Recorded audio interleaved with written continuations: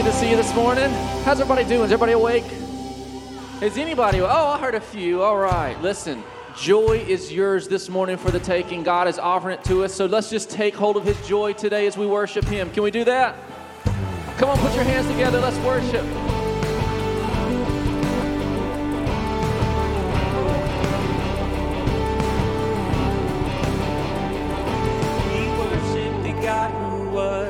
We worship the God who is. We worship the God who evermore will be. He opened the prison doors. He parted the raging sea. My God, he holds the victory. There's joy in the house of the Lord. There's joy in the house of the Lord today. And we won't be quiet. Shout out your praise. There's joy in the house of the Lord. Our God is surely in this place. We won't be quiet. Shout out your praise. Shout out your praise. We sing to the God who heals. We sing to the God who saves. We sing to the God who always makes a way. 'Cause he hung up on that cross, then he rose up from that grave. My God, still rolling stones away.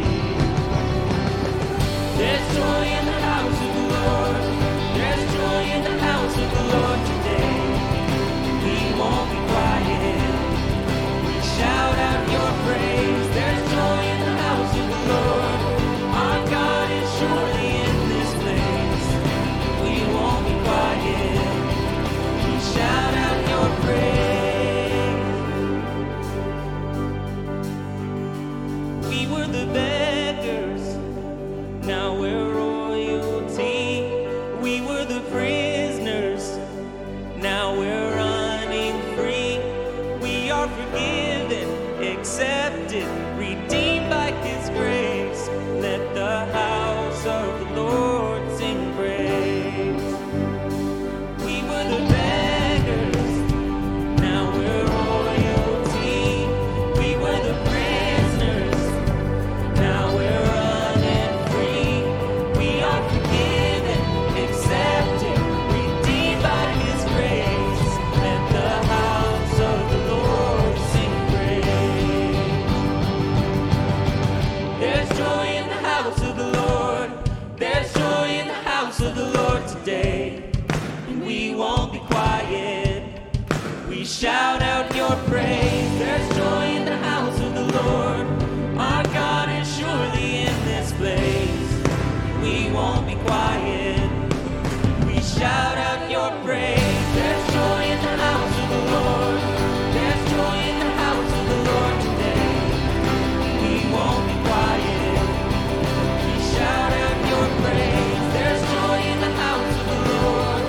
Our God is surely in this place. We won't be quiet. We shout out your praise. We shout out your praise.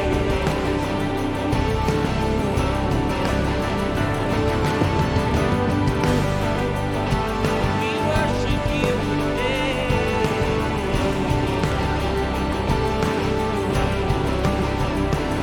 Come on and give God some praise this morning.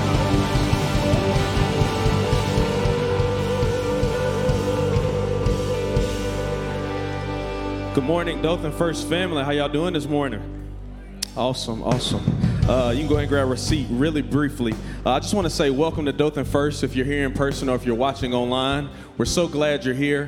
And if you are a first-time guest, we want to say welcome, but we also want to invite you to grab the Connect card in the pew in front of you, or you can scan the QR code on the screen, or you can text D1 text to 845 877-888-7876 because there's a number of ways we want to connect with you, but we just want to know your story. We want to invite you. We also have a free gift for you as you exit today. One of our leaders will be there. And so there's some other things on that where you can sign up for Grow Track, baptism, as I mentioned earlier, tell us your story, or maybe even you want to get ready to join life groups which are getting ready to start in the fall. We want to make those available to you because family is so important to us. So we want to get connected, and we have a great service planned for you. But not only that, we want you to lean into worship. We want you to take notes. We want you to engage and get ready. Matter of fact, look at your neighbor and say, get ready. If you're online, you might as well type in the chat box, get ready, because today's going to be a good day. And we're going to get ready to continue our worship through our generosity. How many are thankful and you're blessed today? Amen. Awesome. That's so awesome. Well, not only that, just a few things I want to remind you of before we get ready to give is that you can follow along during the service on YouVersion. We want to encourage you to do that, or follow us on social media. Both of those things are available, and they're ready for you to engage in the service. So as we get ready to continue our worship, I'm also going to ask our elders if they'll get ready to go to their various prayers stations. We have 2 in the exit doors down on the main floor and then 1 in the balcony. Here at Dothan First, we believe in prayer, amen? And we also, beyond just prayer, we believe in healing, and we believe that the effectual, fervent prayer of a righteous man does much work. So we want to encourage you to respond to that if you need prayer this morning. And I want to go ahead and invite you to stand as I get ready to pray over our time of giving through worship. How many are blessed this morning?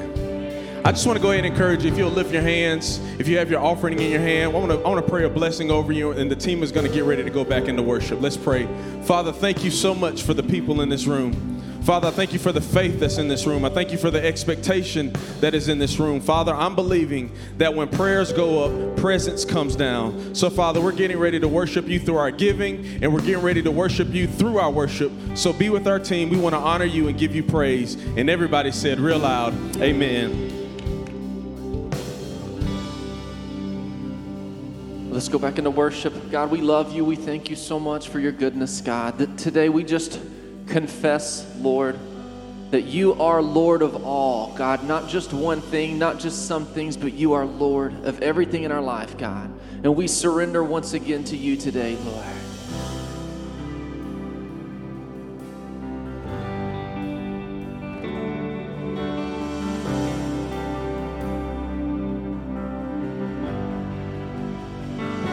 When I feel the fear, I won't run away, even in valleys. Your presence is enough when I feel the shaking. Oh, I will stand my ground. Your presence is enough. You are with me. Come on, sing this with me. Father, you're for me. Fear will never conquer me, 'cause I belong to Jesus. I'm never alone. I'm never abandoned. Fear, you'll never conquer me, 'cause I belong to Jesus.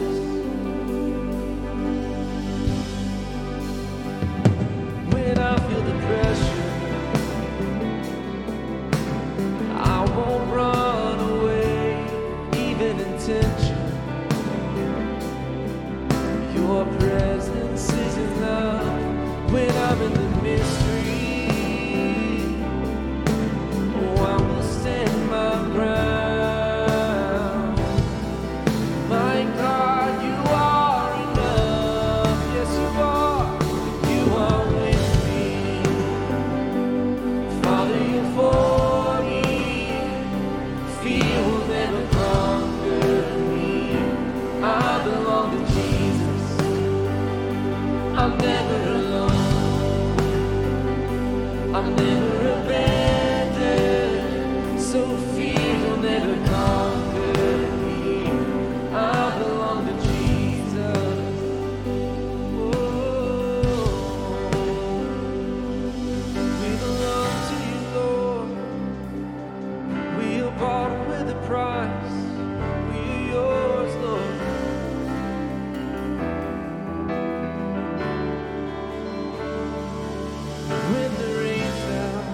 When the floods came, when the wind blew, I was okay.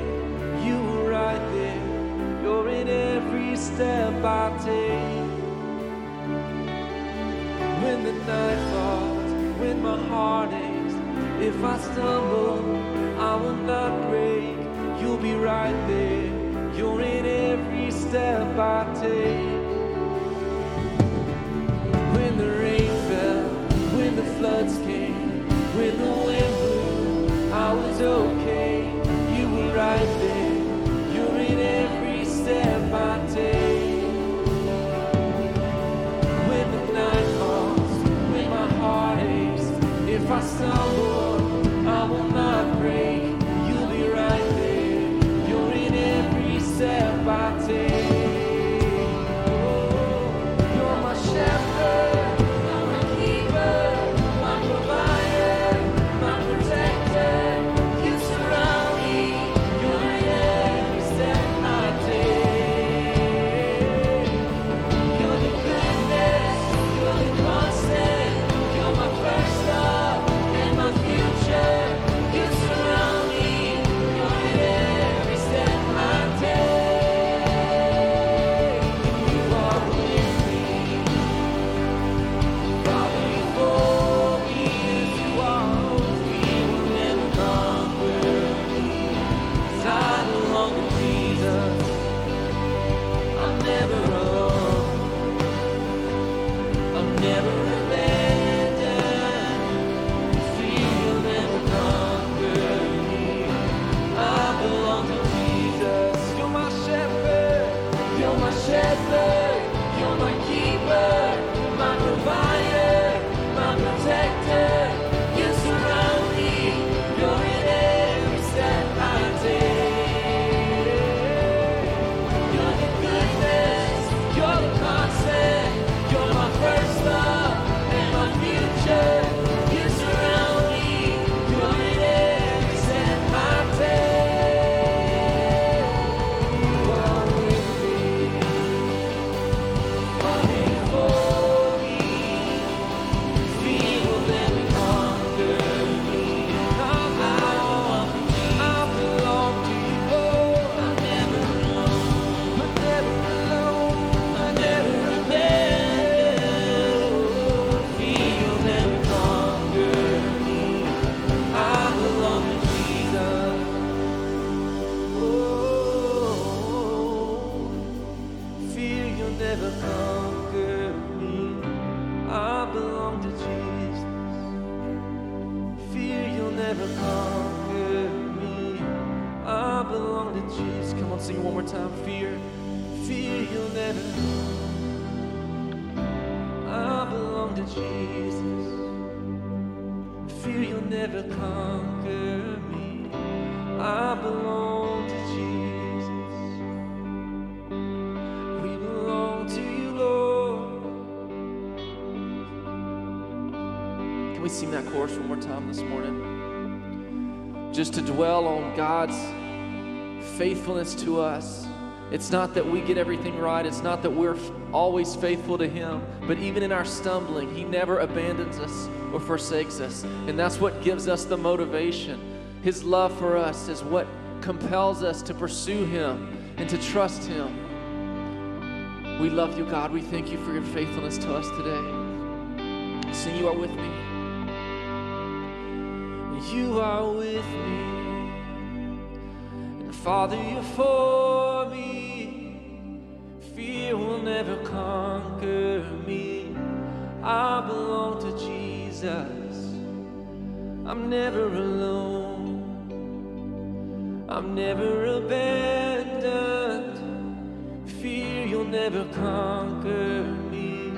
'Cause I belong to Jesus. Amen.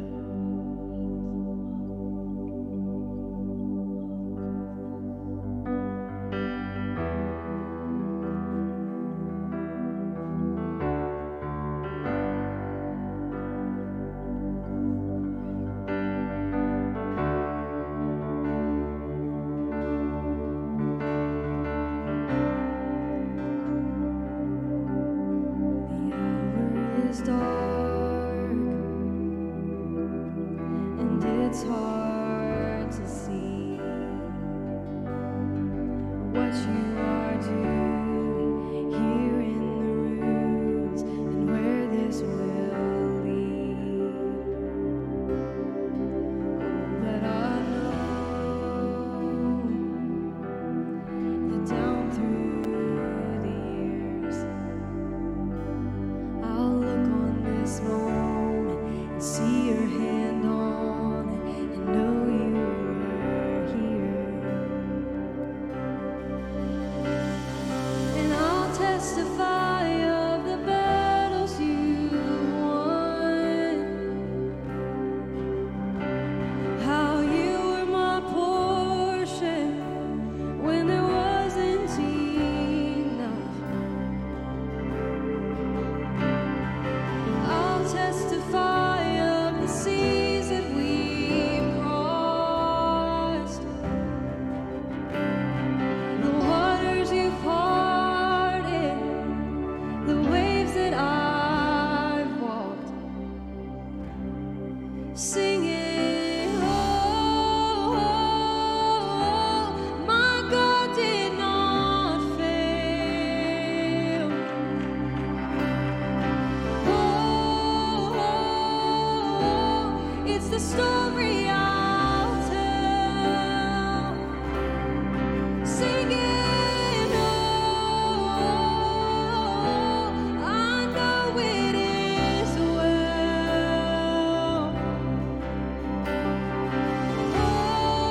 Oh, it's the story I'll tell. Believing it's hard when options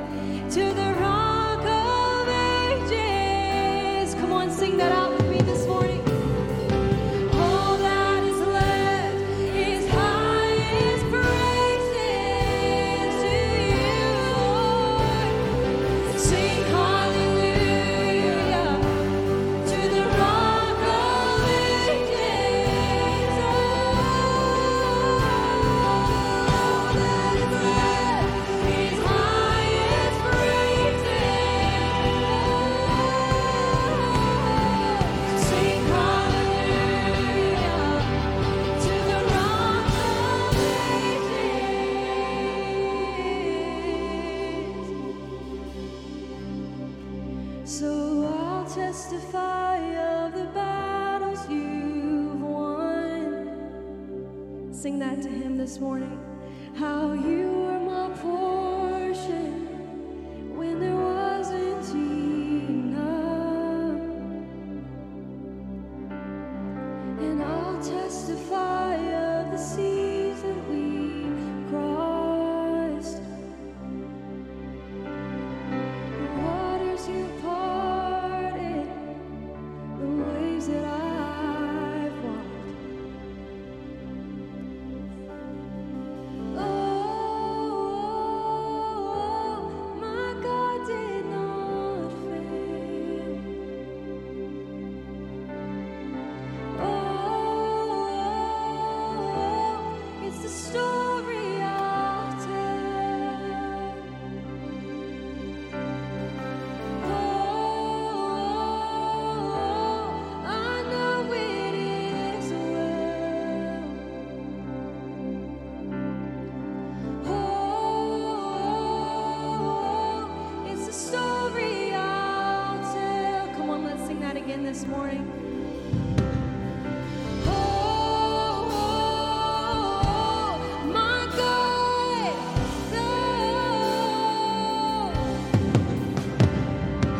oh,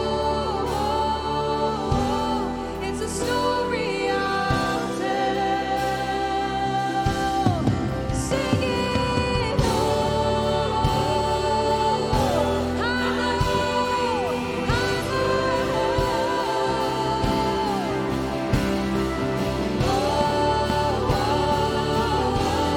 it's a story I'll tell.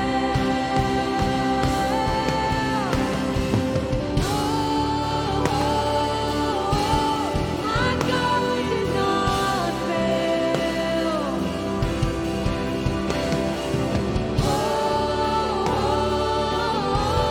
It's a story I'll tell.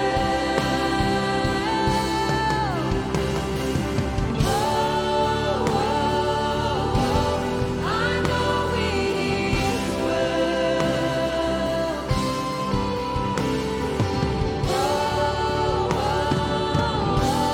It's a story I'll tell. Thank you,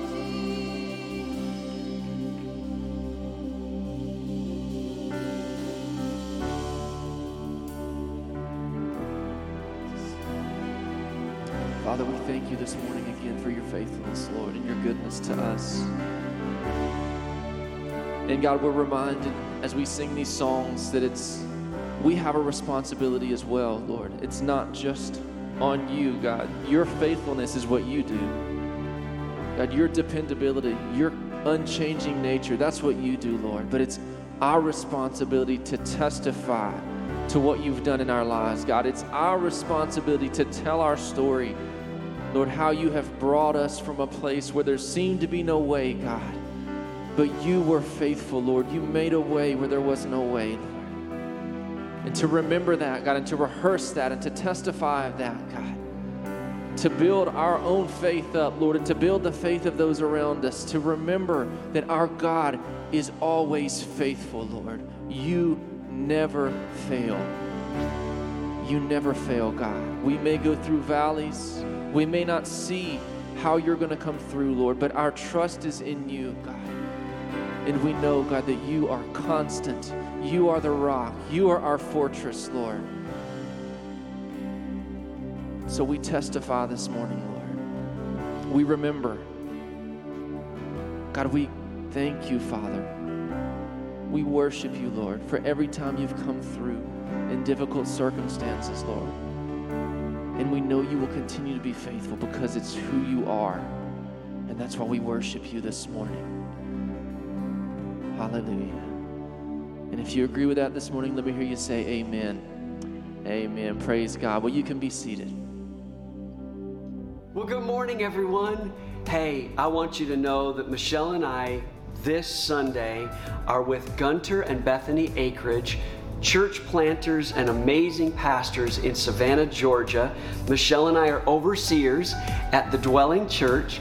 and we're ministering with them today. But listen, you are in really good hands because Pastor Will Caesar, our youth pastor, is going to be sharing the Word of God with you today. He's going to do an amazing job as he just unlocks the Word of God, explaining and detailing some of the difficult questions that some of us deal with. So join us now as we go into How To.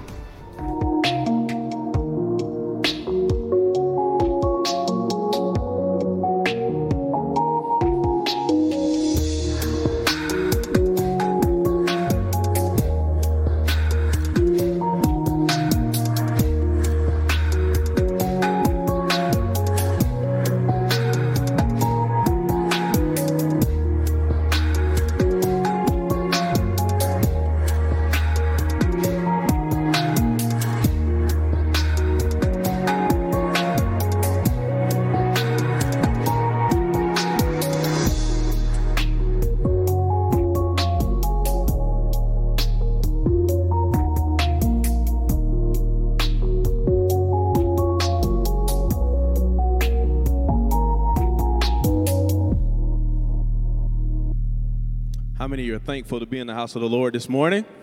Awesome, awesome. We have some of the best pastors in the world, and I know y'all probably feel like I say that every time, but we really do. They're not just good pastors, they're good people, and they're even better leaders. As they just said, they're in Savannah and, just providing oversight for a church there. So y'all continue to pray for them.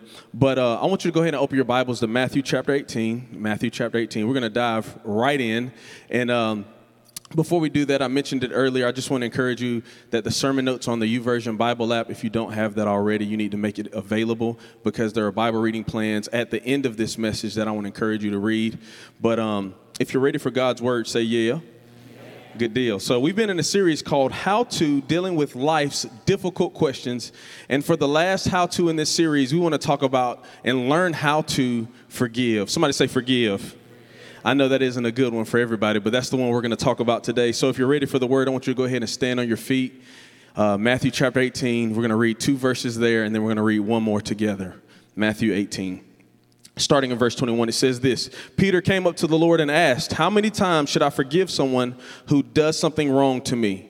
Peter says, "Is 7 a good number?" That's a good round number. I like that number. He says, "Is 7 times enough?" Jesus answered, "Not just 7 times, but 77 times. Some translations say this, 70 times 7. So either if it's 77 times or if it's 490 times, either way, that's a lot of times to forgive somebody. Amen? Luke chapter 6, verse 37, it says, "Forgive and you will be forgiven.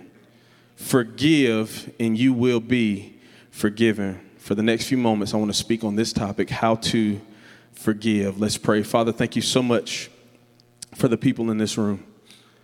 Father, I know even in worship, we sense your presence. And I know people probably walked in with things in their heart that you don't even want them to have. People walked in with hurt, pain from their past, bad memories, toxic relationships. But Father, I'm asking today that people learn how to forgive. Father, I'm asking today that people learn how to let go. And all God's people said, amen. High five somebody on the way to your seat and say, "I'm sorry." Say, "I'm sorry. I'm sorry. I'm sorry you're sitting next to me." Just kidding. Just kidding. I want to start off by asking you a question. I think it's a pretty good question. And if you're in the room or if you're watching online, this is a good question. But if the answer to this question is true, I just want you to wave at me. Has anybody ever been offended? Anybody ever been offended? All right. Hey, how y'all doing? Good. All right, got another question. You probably don't want to wave at this one. If the person that offended you is in this room, don't wave at me, but, just keep your eyes on here. Some few people waved. It was like they're sitting next to me. Just kidding. But in the story we just read earlier, Jesus was trying to teach Peter that it's not if you get offended, it's when you get offended. That if you live life long enough, you will encounter somebody or some people who are simply hard to forgive. It's just true because it's impossible to live life and not deal with this word called offense. Somebody say offense. So quick disclaimer. I want us to have fun, but this message is going to be more surgical than celebratory. You're not going to walk away and be like, "Oh man, that was a good one. I felt good." You're going to go eat lunch and then take your afternoon nap. This isn't one of those messages because this topic deals with the heart as well as the head. And I believe at its core, the issue of unforgiveness is actually an issue of faith. How so? At the root of unforgiveness is actually unbelief. At the root of unforgiveness is actually unbelief. If you don't believe me, I'll pose it in a question. Do you believe you are forgiven? Do you truly believe you are forgiven? Our biggest barrier to faith is the inability to accept God's free gift of forgiveness, grace, and mercy. And if we cannot freely accept God's gift, if we do not believe we are forgiven, we will make people try to earn something that God gave to us. Do you believe you are forgiven? Forgiveness is the foundational discipline of every follower of Christ. It is fundamental to our faith. Therefore, we cannot be elementary in our understanding or unwilling in our expression of it. Somebody say, I'm sorry. Unfortunately, there's a real stigma that correlates with believers. And it's this: forgiven people can be some of the most unforgiving people. Forgiven people can be some of the most unforgiving people. That Christians can be the most offendable people on the planet. I feel like that's an oxymoron. And I think it's quite ironic that we worship and believe in a God that lived a life dropping every single offense, yet we seem to be more known for how quickly we get upset as opposed to being how quickly we forgive. This is an issue. Pastor Mark said last week, Christians should be the hardest people to offend. I wrote after he said that because sinners should be the easiest people to forgive because once were some of you. For all have sinned and fallen short of the glory of God. We all have messed up. We've all made our mistakes. Whether we knew about them or we didn't, we all needed God's forgiveness. So I want to tell you, this is an issue that praise and worship won't fix alone. Prayer by itself won't fix this. Some of us, if we're going to be real honest, we're going to talk about how to forgive. Some of us need therapy. Nobody wanted to say amen. I'm not going to counseling. Let's just practice. Take a deep breath in. Just take a deep breath out. Say therapy. It's good. It's a good thing. We got some great counselors. We got people in the building that can help you. Some of you need therapy. You need counseling. There's nothing wrong with that. There is some stuff that you just can't shout through. I don't care how many walls you scream at. I don't care how loud you get in praise and worship. Some things you just can't shout away or hoop and holler your way around. There are some things that you have to give to Jesus. And if we're going to be honest and deal with this issue, we need to stop putting camouflage over our dysfunction. I told you it was going to be more surgical than celebratory. We need to stop putting churchy habits over sin. This is why people are living in dysfunction and calling it freedom. But I want to tell you this morning that that's not freedom, that's counterfeit, boo-boo. You confused. You got it twisted. So today we want to learn how to forgive. Somebody say, I'm sorry. We want you to learn to say, I'm sorry as freely as you say, I love you. We'll go to a steakhouse. Man, I love that steakhouse. We'll buy a brand new car. I love this car. We'll buy some brand new shoes. I love these shoes. Our students, they get a brand new girlfriend. I love my girlfriend. We need to learn to say, I'm sorry as freely as I say, I love you. Why? Because if you won't give God your hurt, you won't give him your heart. If you won't give God your pain, you won't give him anything else. And then you'll be like every other person that's harboring hurt, that's harboring pain. You will justify your unforgiveness.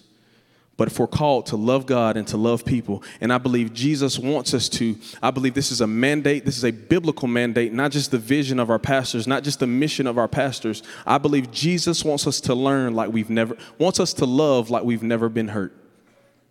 And in order to do that, we got to learn how to forgive. Somebody say, I'm sorry. So today's message is practice. That is why I went ahead and had you apologize to each other. If you thought that was weird, it's just you just need to learn how to freely say it, because it seems as if those who are closest to us are the ones who have the greatest opportunity to hurt us. We read it earlier. In verse 21 of Matthew 18 in the NIV translation, Peter says the question this way: how many times shall I forgive my brother or my sister? Somebody say brother. Somebody say sister. He's talking about family right here. So I'll read it different. How many times shall I forgive my family member who sins against me? I think Peter knew that the closer the relationship, the greater the intimacy, the greater the opportunity for offense. Not only that, nothing hurts like being hurt by the people you love. Nothing hurts like being hurt by the people you trust. Because intimacy, closeness, this is what we tell our leaders often, they breed conflict. We talk about it in the Bible that iron sharpens iron as one person sharpens another. Well, in that sharpening, that's called friction. In that friction, sometimes they rub you wrong. Yeah, that offense makes you better, but when you realize it makes you better instead of bitter, it's because you didn't let forgiveness sink into your heart. And what happens is, as that conflict happens, it's not something we go through, it's something we grow through. People who have good conflict resolution are very mature relationally. And I can tell a lot about marriages, relationships, students, adults, by their ability to manage conflict. Somebody say, I'm sorry. I'm sorry. I want to apologize to you. Pastor Mark would apologize to you, as he did last week, to say this: I'm sorry nobody taught you biblically how to handle offense. I'm sorry. I'm sorry nobody taught you how to forgive. I'm sorry they told you to forgive, but they didn't tell you how to forgive, because this is one of the greatest blockers of blessings in our life. Some of you walked in today offended. Literally, you pulled in. Somebody drove in front of you. Somebody took your parking spot. Somebody sat in your seat. Offended. They ran out of coffee. Offended. I'm never coming back.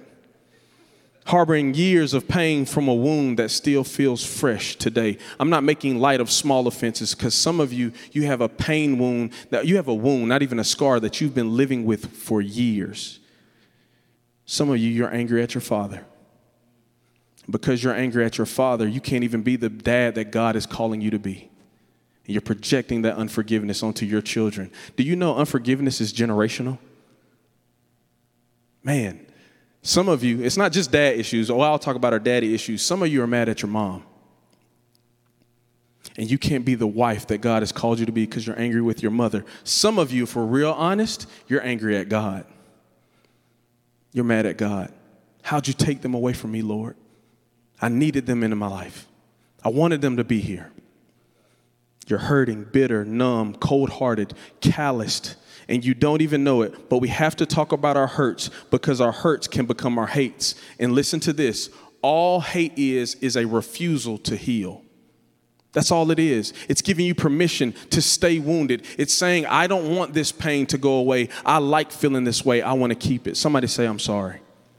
There are things we want God to do in our hearts, but we can't because we don't have room in it, because our hearts are filled with offense, anger, bitterness, frustration, bad memories, resentment. We're filled with unforgiveness. So point number one, I want us to write this down. We're going to go ahead and go in. Point number one, forgiven people forgive people. Forgiven people forgive people. Matthew chapter 6, verse 14 through 15. If you forgive others for the wrongs they do to you, your Father in heaven will forgive you. But, somebody say but. That's a big but right there. Don't laugh. I'm offended. I'm just kidding. But if you don't forgive others, your Father will not forgive your sins. If you don't forgive others, your Father won't forgive your sins. We have to forgive in order to be forgiven. If we don't forgive, God will not fully forgive us. We have a biblical mandate that we are commanded to forgive, and that it's uncharacteristic for a believer to harbor unforgiveness. Why is that? Because if you don't forgive, you're not free. Some of you are in this room and you're walking around, but you are chained, bound by things that already happened. Forgiveness is setting a prisoner free, only to realize the prisoner is me. Wow. We must forgive because we are forgiven. And just like hurt people, forgiven people forgive people. Number two, forgiveness is not for them, it's for me. Forgiveness has nothing to do with the person who hurt you. Forgiveness is for you. It's not for them. Matter of fact, I'll say it this way. Forgiveness is the gift you give yourself. You want to bless yourself? Forgive them. Pastor Will, what does that look like? We'll get practical later. But this is why the forgiveness of God doesn't just flow to you, it flows through you. You got to receive it. Because if I receive this forgiveness, I have a responsibility to give it away, even if the person or the people who caused my pain are not apologetic, they're not remorseful, or if they're not even aware. But what if they would, Pastor Will, if they would just say they're sorry, I promise I would feel so much better. If they would, here, this is the big one. This is the big one. If, Ansley, if they would just admit that they were wrong, that's the big one. I know I was right. You just tell me I was right. Now, you don't even want us, I'm sorry. You want, you're right. That's really, you don't want an apology. You want an answer. Well, what if they don't? What if they never do? Please hear me when I tell you this. I believe this statement right here is going to set some people free. You don't need an apology to heal. You don't need an apology to heal. I don't agree with that, Pastor Will. I'll say it this way. Their repentance doesn't resolve your pain. It doesn't matter how they change. They may never change. I'm sorry, but you don't need an apology, because some of you, and you know this is true because you've gotten an apology and it still wasn't enough. They've apologized to you. They keep apologizing to you, and it's still not enough. In fact, maybe the apology made it worse. Maybe it made the situation even worse, especially when it's a bad apology. Anybody ever had a bad apology? You ever had one of those? You know, a terrible apology? I got some people in the back. You know, it sounds like this. It's real bad. Well, I'm sorry that offended you. That's how they apologize. You're sorry that what you said offended me. Okay, here's another one. I'm sorry that made you feel some type of way. They sound real proper in their apology. I'm like, is this an insult? Like, I'm still confused. Here's one. I'm sorry that you took it that way. I didn't mean it. Here's the worst one. You know I was just playing. I'm just joking. Tap your neighbor, say, I'm just playing. Let me give you some advice. If you're going to give a cheap, disingenuous apology, don't give one. Just don't give one. It would be better if you don't apologize. But just to be clear, because I know there's some people in the room like, wait, we don't have to apologize? Just to be clear, I'm not saying don't apologize. I'm saying be sincere when you do. Be genuine when you do. But what if the person that hurt me is dead, Pastor Will? What if they're dead? And they're never going to apologize. They took my pain to their grave. How could they just move on in their life? They acted like nothing ever happened. I saw them again. They never even brought it up. They ignored me. They saw right through me. How could they act that way? Listen, I'm not saying people don't owe you an apology. They probably should, and I wish they did. In fact, I wish they would have. What I'm saying to you is you don't need an apology to be made whole. You don't need an apology to heal. Because at the end of the day, they can't give you what you have already received from Jesus. Somebody say, I'm sorry. Because here's where we need to get excited. We are completely forgiven. We are forever forgiven. And that's a great place to say amen. We can rest in the finished work of Christ. And what's great about this, here's a great statement. It's not even on the board or on the screen or anything in your notes. You really need to write this down. Heaven won't be filled with perfect people. Heaven will be filled with forgiven people. You think you got to be perfect to get to heaven. No, you just got to be forgiven. You need some scripture. 1 John 1:9. If we confess our sins, he is faithful and he is just, and he will forgive our sins and purify us from all unrighteousness. If we confess, we receive forgiveness. And then as we receive that forgiveness, we're not perfect. We're being perfected. We're getting better. This Christian faith is not about perfection. It's about progression. It's about getting better. Forgiveness is not for them, it's for me. Pastor Will, what is unforgiveness? If forgiveness means to let go of, unforgiveness is defined this way. Please write it down. To hold on to keep. It's unwilling or unable to forgive. There's another part on here, the last part. It says, when we promise to never forget when someone sins against us. I'm going to talk about what forgiveness is not, but forgiveness is not forgetting. That's later. But still, it's when we hold on to something. Unforgiveness is a learned, unnatural behavior. Kids learn it from their parents. They learn it at school. They learn it amongst their peers. It's an unlearned, unnatural behavior. Point number 3, write this down. Unforgiveness doesn't hurt the one who hurt me. It just hurts me. Unforgiveness doesn't hurt the person who hurt you. It just hurts you. And here's one of the biggest lies of the enemy about unforgiveness. Is that you can hate one person, that you can withhold forgiveness from one person, and he whispers it through a friend sometimes, and it sounds like this: girl, it's just one person. It's just that one guy. It's just that one time. It's just one person. You don't hate everybody. It's just that one person. Satan will whisper a lie to you. It's okay to harbor unforgiveness towards that person. The truth is you cannot withhold forgiveness because unforgiveness is sin and it leads to more sin, and we need to talk about it. I get it. We come into church and, hey, how you doing? Blessed and highly favored of the Lord. Saved, sanctified, filled with the Holy Ghost.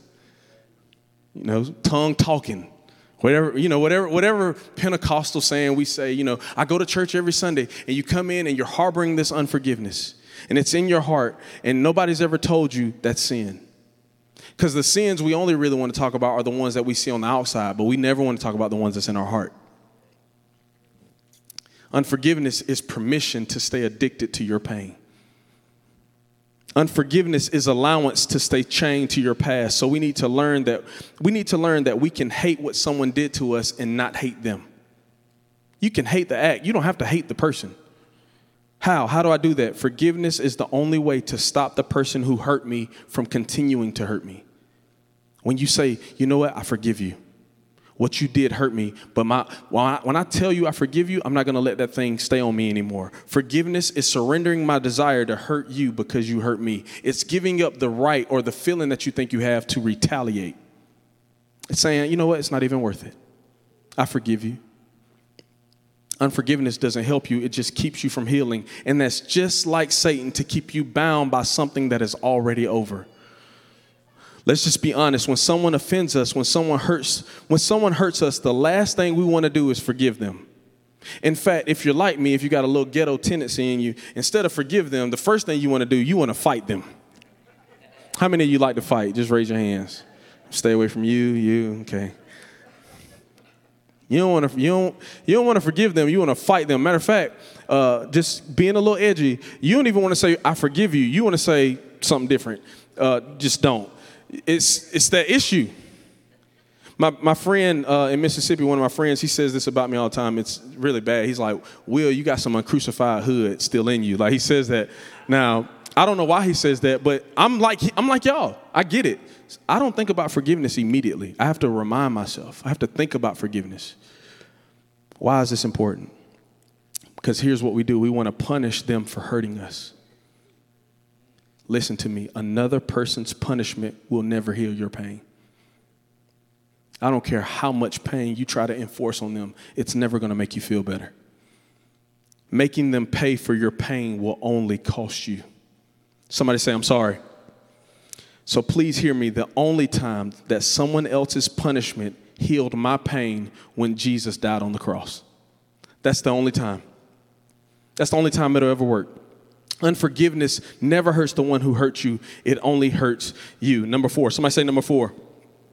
Forgiveness is not about keeping score. It's about losing count. Forgiveness is not about keeping score. It's about losing count. Just not to read it again, but Peter asked the question, how many times should I forgive someone who's done wrong to me? Is 7 enough? And Jesus answered, not 7, but 70 times 7. Jesus didn't tell Peter how many times to forgive. He taught Peter how to forgive. He was saying, this is continuous. They're going to keep offending you. You're going to live an offended life. Not realizing that Peter and a lot of our forefathers of the faith, they were martyrs. Like, you talk about offense. We get mad over the small things. These people were losing their life over their faith. Talk about offended. He was teaching him, you got to have tough skin. You are going to be offended. It's not about a number. It's not about keeping count. It's about keeping score. It's about losing count. Peter was trying to shrink forgiveness into a number. But Jesus was teaching him that he was saying to him that followers of Jesus never stop forgiving. So let's just be real. We can all be a lot like Peter. All of us. We're not good at math, but we got a good memory. What number you on? I can't remember, but it was a lot. Terrible at math. We got a good memory. We're good at memorizing things we should never remember. We're good at memorizing things we should forget. What I want to ask you, I really want to ask this question. I think it's a really good question. What if we remembered Scripture the way we remembered pain? We're good at remembering dates. We're not good at remembering verses. It was January 31st. It's a cold night, we go we go through that instead of saying it was in the New Testament. I remember. You're like we remember the pain, but we can't remember the stories. We can't remember the forgiveness. Some of you sound like this. I remember 14 years ago at 3 p.m. after school, I was on my bike. I was headed home, and you said, "I remember what you had on, what shoes you had on. I remember what I had on." Very vivid memory. You can remember the time, the place, and the date, and we're keeping a log and a record of hurt in our head and in our heart. But Peter was probably already making a list and checking it twice. Peter sounded like Santa in this moment. He was like, yeah. I can imagine Peter. Peter. We always talk about Peter was a thug. He was cutting off people's ear and stuff like that. But I could just imagine Peter, he was offended. Jesus, you picked Judas? I don't even know why you picked Judas. That was a terrible pick, God. I can't believe you picked him. God can't pick. I don't know what Peter was saying. Or here's another one. Peter, he was walking on the water. He was like, or Thomas. Thomas is always doubting. I told him I walked on water. He saw it. He still didn't believe it. He's just all these issues. And then not even that. Peter just kept going on and on and on. Or maybe he said this, John, you're too emotional. You cry all the time. I know you're the one that Jesus loves, but you cry way too much. Like all these issues. None of this is biblical, guys. This is just, my Netflix version. I'm sorry, Pastor Mark. Peter himself, not realizing that one night he would offer up Jesus 3 times. Let's count them out. That's 3 times. So that's 3 times Jesus could have been offended at Peter. 4, if we count the time when he was walking on the water and he doubted. 4. We got another one. 5, if we count the time that Jesus called Peter Satan. That's a big one. Here's my point. If 7 was the magic number, we would all be in trouble. Because Peter, who was a follower of Jesus, was already at 5. And yet Jesus never brought any of that up because Jesus was emphasizing a greater point. It's not about keeping score. It's about losing count. If forgiveness had a number, I want to ask you, what if Jesus only forgave you once? Would it be enough? Number 5, we have a reason to be offended, but we never have the right to be offended. You have a reason to be offended, but you don't have the right. You may have a legitimate reason to be offended, but you don't have the biblical right to stay that way. There's no permission in the Bible that says, he, thou can be offended. It just doesn't say that. And those of us who want to justify our pain are like, why not? Why can't I stay mad at them? Why can't I stay offended, Pastor Will? You don't have the right because it's not right. And even if I have a reason for my offense, I have a greater responsibility to forgive. Somebody say, I'm sorry. In fact, Proverbs 17:9 says this, you will keep your friends if you forgive them, but you will lose your friends if you keep talking about what they did wrong. What I want to tell you is that with one offense, what offenses do is offenses build fences. Some translations of that verse say this, whoever covers or conceals an offense, whoever overlooks an offense seeks friendship and promotes love. If offenses build fences, forgiveness destroys them. If offense builds fences, forgiveness destroys them. Forgiveness is the choice to overlook the pain, the suffering, the hurt that someone else caused you. And here's the thing about these walls. Because when many of us get offended, we put ourselves in these imaginary walls and we're saying, I'm never going to let you hurt me again. I'm never going to let anybody get that close again. I'm never going to, and you just keep putting these stakes in the ground. I'll never, you'll never do this. And what we think is protection is actually prison.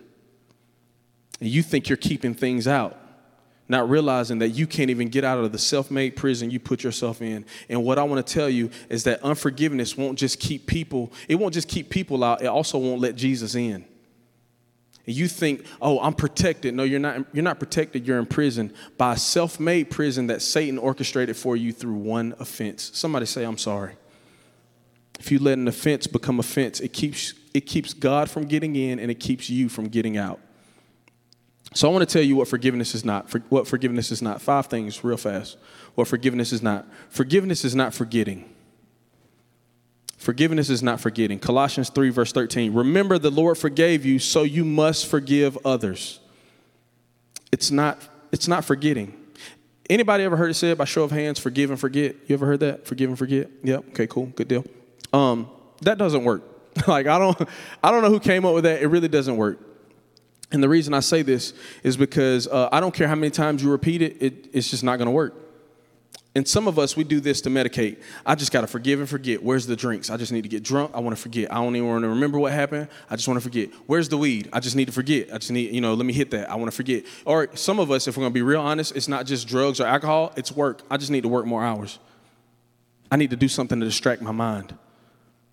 Oh, I just need to get on the golf course. I need to be distracted. I need to get away from the people that I'm closest to. And we think because we're busy and we're trying to keep our brain off the things that hurt us, you're not realizing that forgiveness is not forgetting. Here's a forgiveness tip for you. Don't try to forget. Choose to remember. Remember what? That's weird. Remember what? I just read it. Remember that the Lord forgave you. Here's the issue in this. Paul is saying you can either remember what they did to you or you can remember what Jesus did for you. You get to choose.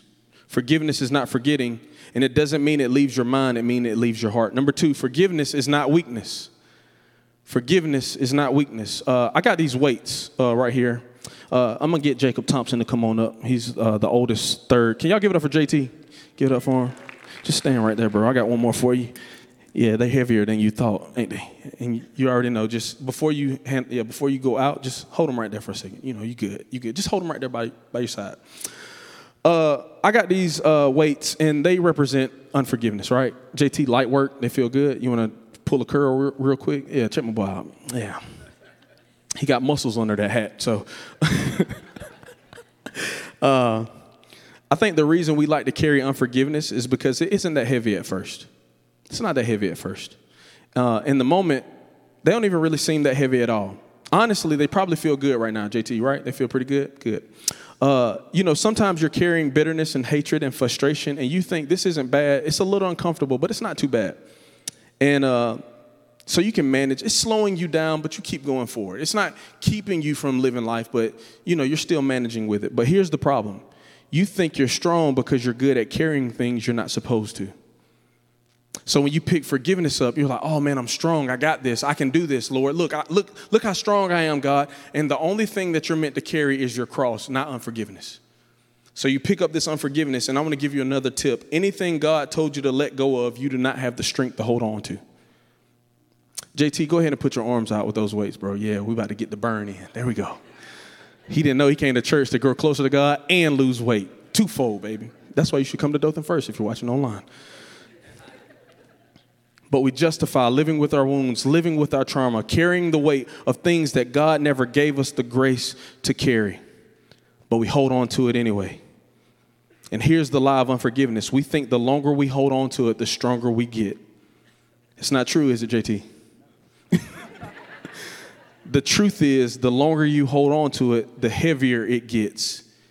And it's hard to worship Jesus like this. It's hard to worship Jesus like this. You can put him by your side. It's hard to worship Jesus when your head is heavy and your heart is heavy and your hands are heavy. You can't even worship God because what's in your hands is too heavy to lift.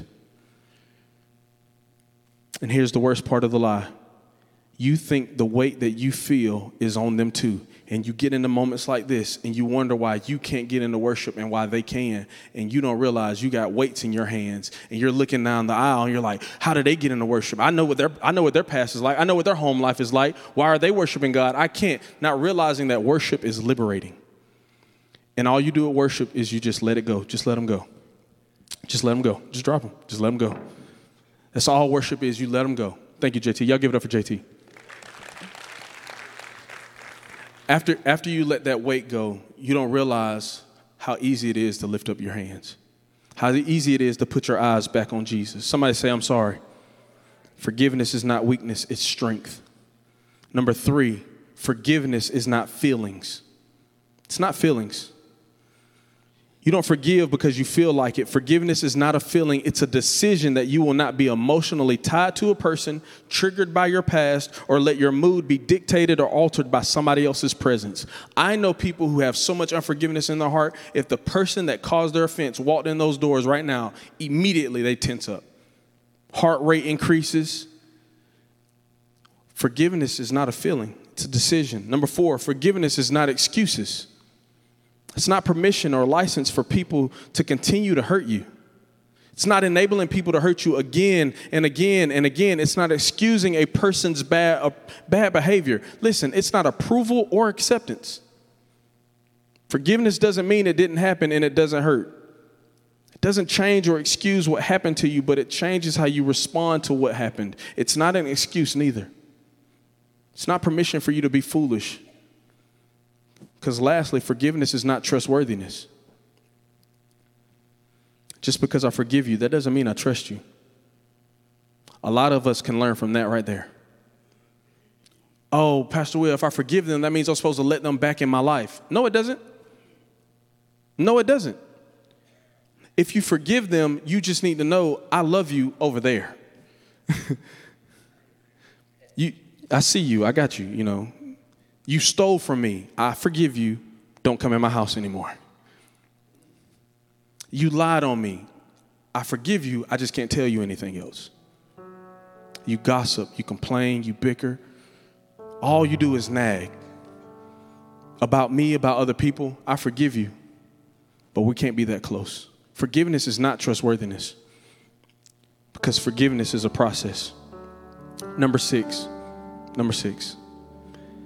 the day of your hurt should also be the day of your healing. Now, I'm not telling you to go outside and, do something dangerous and be like, Pastor Will said the day I got hurt should be the day I got healed. I'm talking about forgiveness. If you go climb a ladder and you don't listen to, OSHA law, and you stand on the top part and you mess up. That's not what I'm saying. Don't come back and be like, he said the day of my hurt should be the day of my healing. That's not what I'm saying. I'm talking about in terms of forgiveness. Forgiveness alone. Because I want to ask you, how long do you want to live wounded? I believe today some people can walk out of the room healed. I believe you can leave the room today with everything that's been boggling you down, the weight that's been on your life. You can walk out of here with your head held high, realizing I'm free. So think about this. Getting ready to close. 3 days after Jesus was crucified, he wasn't bleeding anymore. 3 days later, he wasn't bleeding. Have you ever thought about this? I don't know if you read the Bible like I do. 3 days later, his wounds were so severe. His body was beaten, bloody, bruised. So how does a dead body heal? But 3 days later, he defeated death, hell, and the grave. And he starts, he comes out of the grave and he starts presenting himself to the disciples, to those closest to him. And then eventually he shows them his scars. He shows them, he's like, hey, this is where the nails were. This is where they stabbed me in the side. And the Bible even talks about by his stripes we are healed, by his wounds healed, past tense. Like even in that moment, because that was prophetic, that the moment he was taking those beatings, your healing was taking place. So with every lash, you were being healed. Somebody say scars. I want to speak this over you. You can't bleed forever. You can't bleed forever. You can't hurt forever. Eventually, you have to let God heal you or you will bleed out. So here's the thing. Either you heal or you die.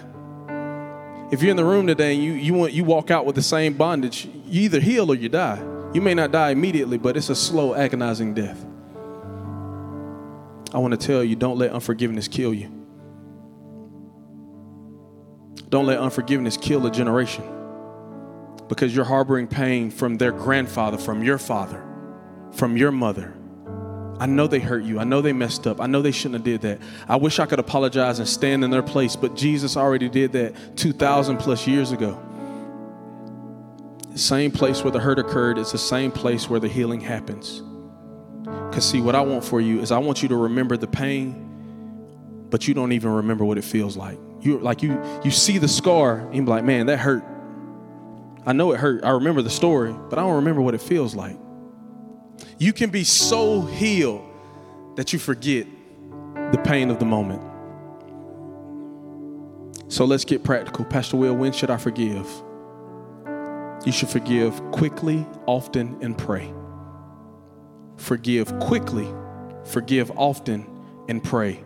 Pastor Will, why are those the practical steps? Because we all need forgiveness. Peter's question was actually twofold, and Jesus' answer was twofold. How often should I forgive somebody who offends me, who sins against me? Is this good enough? Is this 7 a good enough number? And the way Jesus answered it, he answered it in a way to let Peter know it's not just when they offend you, it's when you offend them. You're going to mess up too, Peter. You're going to mess up too. And I like to read stories sometimes and put myself in that situation. I believe Jesus says to me, Will, you need forgiveness too. You need to extend forgiveness too because I gave it to you. In fact, Luke 7:47 says, but whoever has been forgiven little loves little. I want to love much. I want to love much. And if we really had faith, it would show up in our love. If we really have faith, it would show up in how generous we are with our forgiveness. How do I know this? Because God so loves that he gave. God so loves that he gives. God so loves that he forgave. It's all about generosity. And there is no greater moment or picture of this than when he was on the cross and he saw us in today. He saw through the blood in his eyes and through the pain, and he saw us right here in Dothan First. And he said, Father, forgive them, for they know not what they do. Not realizing we participated in his crucifixion. In his worst hour, our greatest gift was ever given. Somebody say forgiveness. Listen to me as I get ready to close. If you don't heal, you will hurt people you're called to bless. If you don't forgive your father, young ladies, young men, if you don't forgive your father, you will hate all men. You will hate all. Listen, if you do not forgive your ex, you will not be able to enjoy whoever the next person is in your life that God has for you. If you can't forgive that leader, you will struggle to submit to all authority. If you cannot love one race, you give yourself permission to hate all people. Here's one that the church really needs to hear. And it's not just this one group of people. It's a lot of people that fall in different categories. If you cannot love people who struggle with same-sex attraction, you give yourself permission to hate people. We got to forgive them. Because if Christians should be the easiest people, like if we should just extend forgiveness as easily as we do, we should offer forgiveness to sinners because they may not know any better yet. They may not know the scriptures. They didn't grow up in the same privileged households that we grew up in and in the church services, and have listened to the stories and have chose to sit in the presence of God and listen to God's word. They haven't gotten to that place, but it's our job to teach the scriptures through love. We're called to love, to forgive. So what offense is there that's so great that you can't forgive? I want you to go ahead and stand on your feet. Forgiveness doesn't come after change. It's the empowerment to change. That's what it is. So the word forgive, if you really broke it down, it means to give in advance, to give before. To give before. And Romans 5:8 proves this. But God proves his love for us in this: while we were still sinners, Christ died for us. While you were still messed up, he forgave you. If forgiveness and death are the two enemies we face, the resurrection provides victory over both. So, if you're in this room and you need prayer and you say, Pastor Will, I've been struggling with unforgiveness, it's in my heart. But before I, deal with the unforgiveness, I need to give my life to Jesus. I really need to make this decision. If you're in the room, I'm going to ask you to bow your head and close your eyes.